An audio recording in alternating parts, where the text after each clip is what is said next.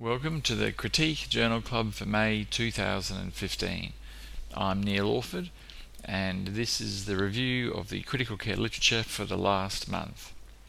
So let's start with an article in Critical Care Medicine, a randomised controlled trial of regional citrate versus regional heparin anticoagulation for continuous renal replacement therapy in critically ill adults. So maintaining the circuit in continuous renal replacement therapy, CRRT, is a big issue as clotting reduces efficacy of solute clearance, loses blood, and is time consuming and expensive.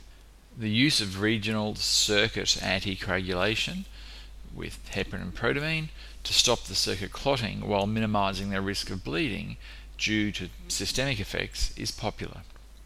The question remains, is citrate calcium or heparin protamine a better choice for regional circuit anticoagulation?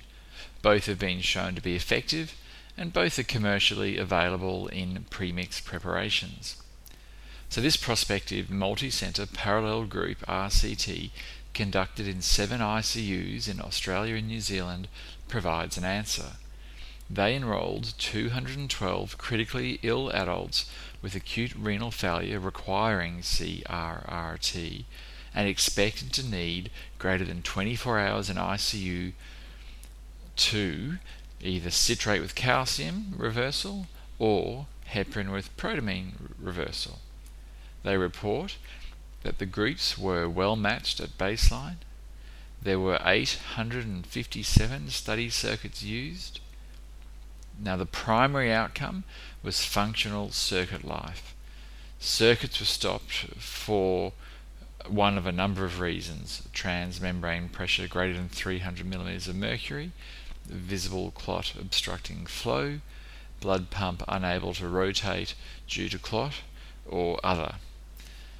Heparin protamine circuits were more likely to experience clotting than citrate calcium circuits. That's a hazard ratio of 2.03, p-value of less than 0.0005.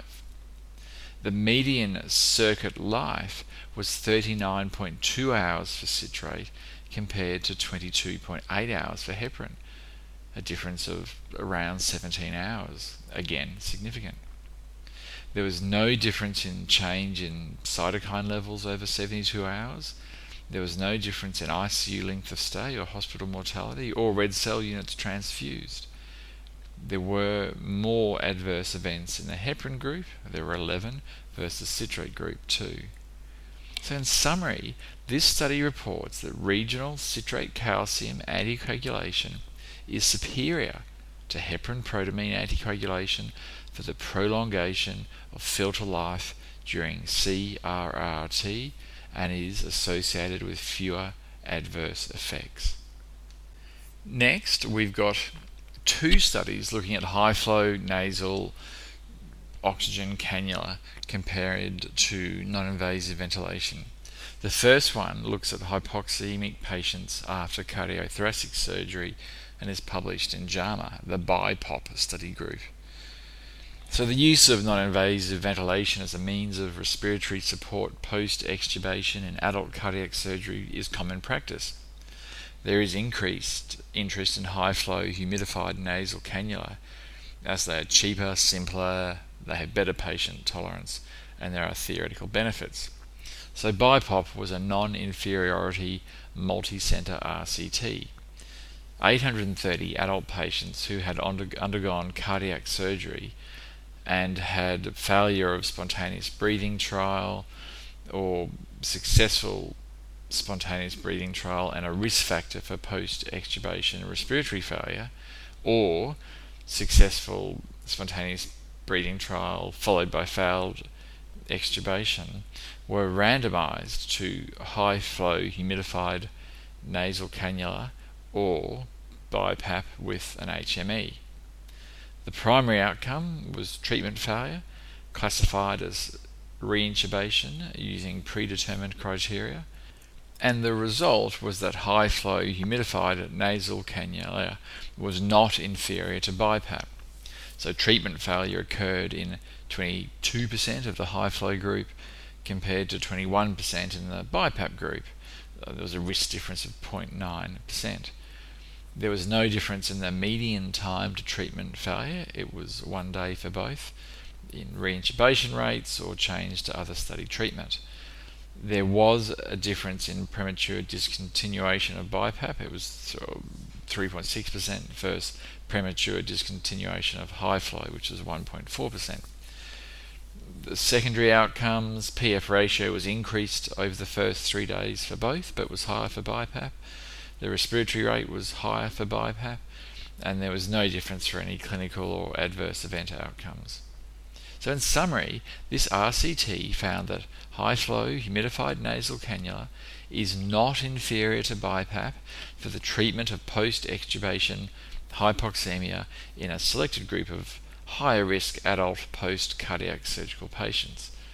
The assumption that NIV is the safe control treatment as opposed to low-flow oxygen is discussed by the authors, and overall this study supports the use of high-flow humidified nasal cannula as a simpler and safe first-line treatment. The second high-flow humidified nasal cannula oxygen study looked at acute hypoxemic respiratory failure and is published in the New England Journal of Medicine by the REVA network. So this study was a multi-centre RCT conducted in 23 ICUs in France and Belgium. 310 adult patients were enrolled, and they had to have all four of a respiratory rate greater than 25, a PF ratio greater than 300, PaCO2 less than 45, and they were excluded if they had hypercapnic respiratory failure, cardiogenic pulmonary edema, asthma, or chronic respiratory failure exacerbation, hemodynamic instability, GCS less than 12.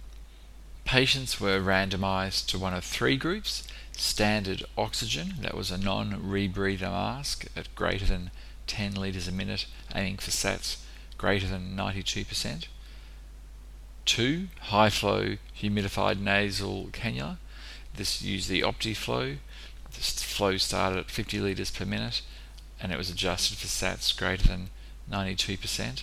Or 3.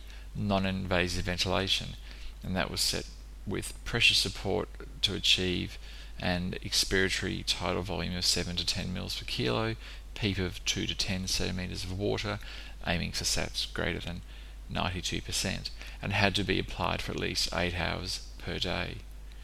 Patients were well matched at baseline, and community-acquired pneumonia was the main cause.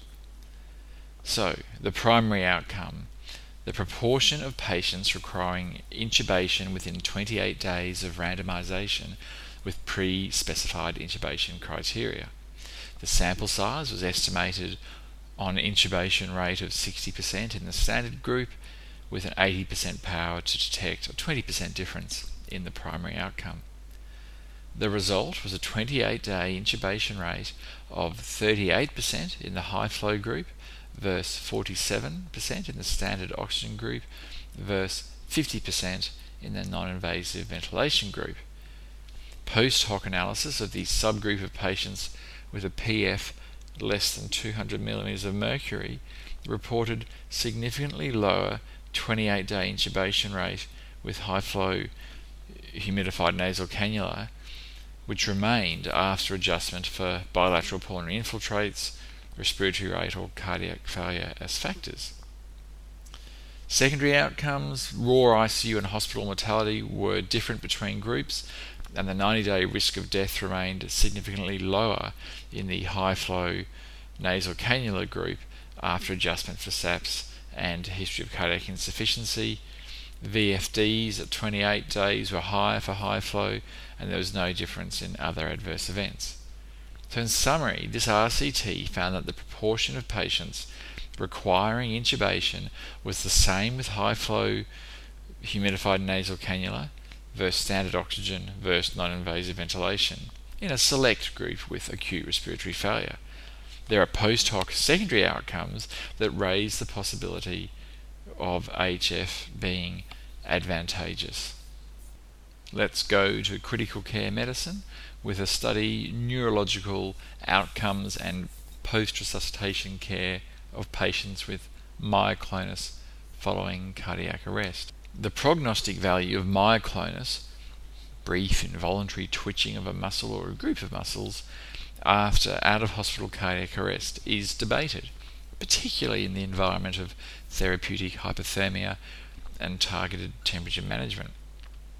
Status myoclonus, which is coma with sustained bilateral muscle twitching of greater than 30 minutes, is associated with poor outcomes, while Lance-Adams syndrome describes an intention myoclonus that occurs later in awake patients isn't. The lesions associated with myoclonus include cortical and subcortical injury, and although EEG discharges are often seen in status myoclonus, it is unclear if epileptiform discharge is associated with a different prognosis. So this observational registry study from 34 sites in Europe and the US was conducted looking at a 10-year period, 2002 to 2012, and 2,500 patients admitted to ICU after out-of-hospital or in-hospital cardiac arrest with a GCS less than 6. They collected 87 data points relating to characteristics, comorbidities, cardiac arrest factors, and outcomes. So in terms of the cohort characteristics and outcomes, 19% of the cohort were observed to have myoclonus, and patients with myoclonus that had a poor outcome were older, more likely to have had asystole, more likely to be unwitnessed, longer total ischemic times, lower GCS motor scores, and less likely to receive neuromuscular blockade. 79% of myoclonus patients had EEG monitoring, and 55% of them had epileptiform activity, with 27% having status epilepticus. 9% of myoclonus patients were CPC 1 or 2 at hospital discharge, and in this group 84% had no epileptiform activity on EEG. Most patients with myoclonus had a poor outcome, although 89% died due to withdrawal at a median of 5 days post-resuscitation, and 25% were withdrawn on less than 3 days post-resuscitation. The myoclonus patients with good recovery had a median ICU length of stay of 8 days. So of the 374 patients with EEG monitoring and myoclonus, 2% of the patients with epileptiform activity reached a CPC of 1 or 2 at discharge, and all 5 of these 2% were cooled to 33 degrees Celsius. 15% of patients without epileptiform activity reached CPC 1 or 2 at discharge. So in summary, myoclonus after cardiac arrest occurred in 19% of patients. Approximately 80% of these patients had EEG monitoring, and about half of them had epileptiform activity. If patients have myoclonus, 15% of those without epileptiform activity have a good outcome, while only 2% of those with epileptiform activity have a good outcome. The authors finish up with a question, which is, if the pattern of longer ICU length of stay in the myoclonus cohort that had a good outcome is a reason to observe these patients for longer rather than withdraw at 3 to 5 days. Okay, let's go to long-term frailty and health-related quality of life among survivors of critical illness, a prospective multi-centre cohort study published in Critical Care Medicine. So can the concept of frailty be applied to critical illness and explain, at least partially, the impaired health outcomes in survivors of critical illness? So frailty is a multi-dimensional syndrome characterized by loss of physiologic and cognitive reserves that predisposes to increased vulnerability and unfavourable outcomes, often following relatively minor stresses. Frail persons have more falls, unplanned hospitalisations, disability and death. This multi-centre prospective cohort study conducted from February 2010 to July 2011 in Alberta, Canada, looked at patients over 50 years of age who were admitted to ICU for greater than 24 hours. They defined frailty using the clinical frailty score and measured confounders of association between frailty and health-related quality of life. So they enrolled 421 patients, of which 86% survived to 6 months, 72% to 12 months. Pre-hospital frailty, which they defined as a clinical frailty score greater than 4, was present in a third of patients. They received similar intensity of organ support. However, they had longer duration of hospitalisation, 30 versus 18 days, higher in-hospital mortality, 32 versus 16%, and were less likely to return home independently, 22 versus 44%, than non-frail patients. Health-related quality of life, which was EQ5D and EQ visual acuity scale, at 6 and 12 months was lower in frail patients, and both were lower than the general population.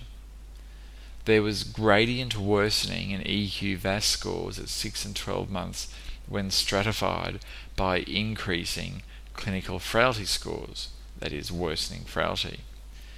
And finally, by 12 months, frail patients had worsened slightly, while non-frail patients had improved.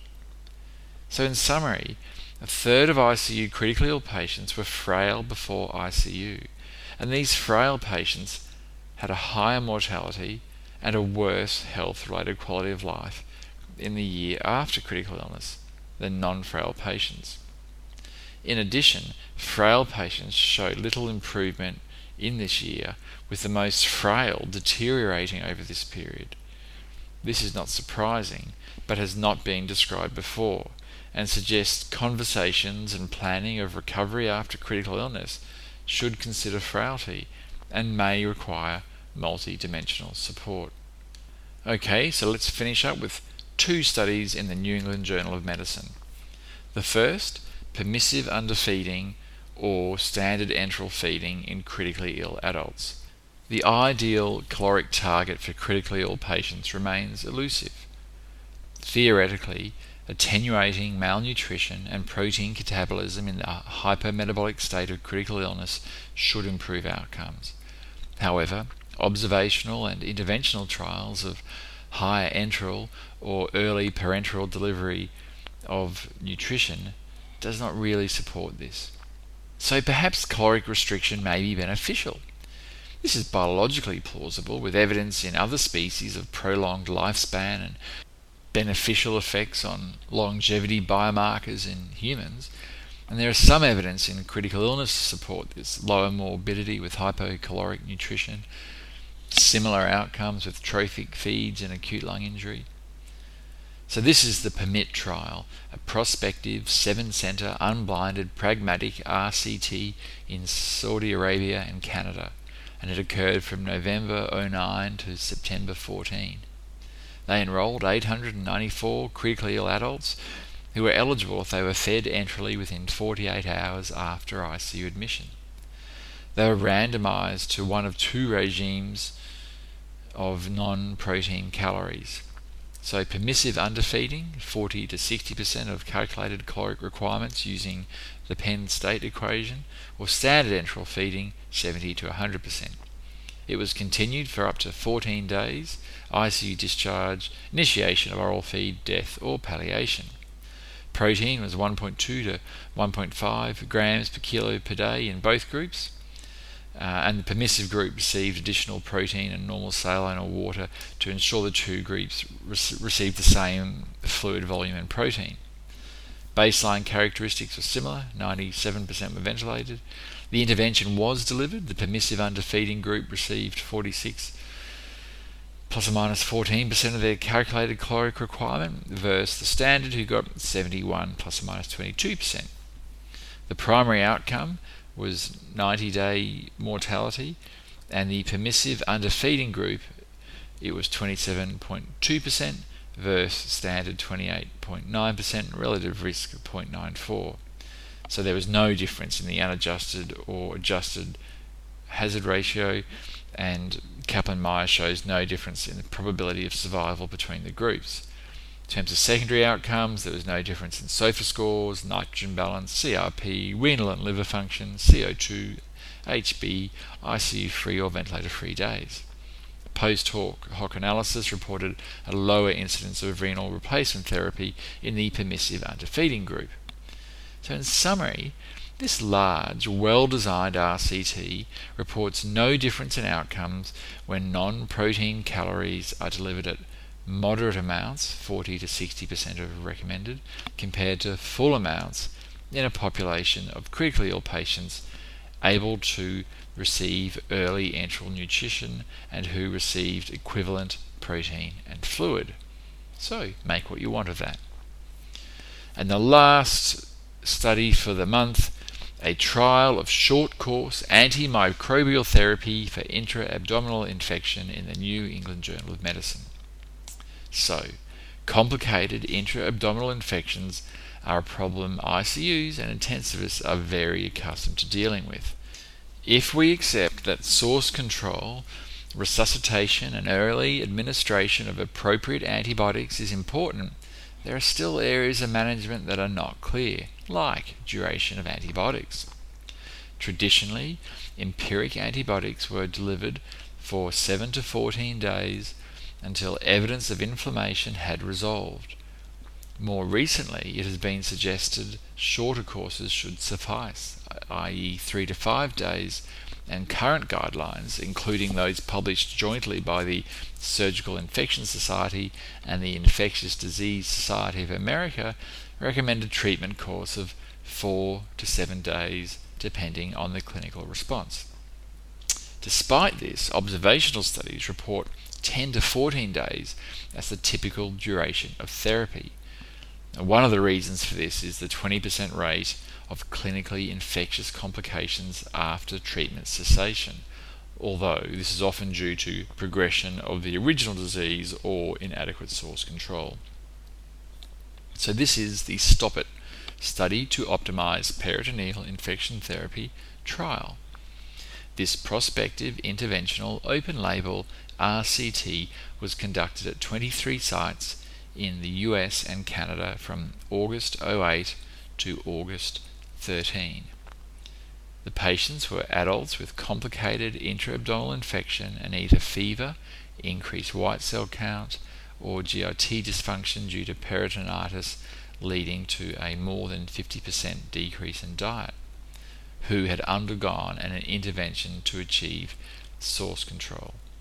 They were randomized to fixed duration of antibiotics. Antibiotics were given for 4 days after index source control procedure, or a control group who got antibiotics until 2 days after the resolution of physiological abnormalities related to SIRS. The baseline characteristics were similar.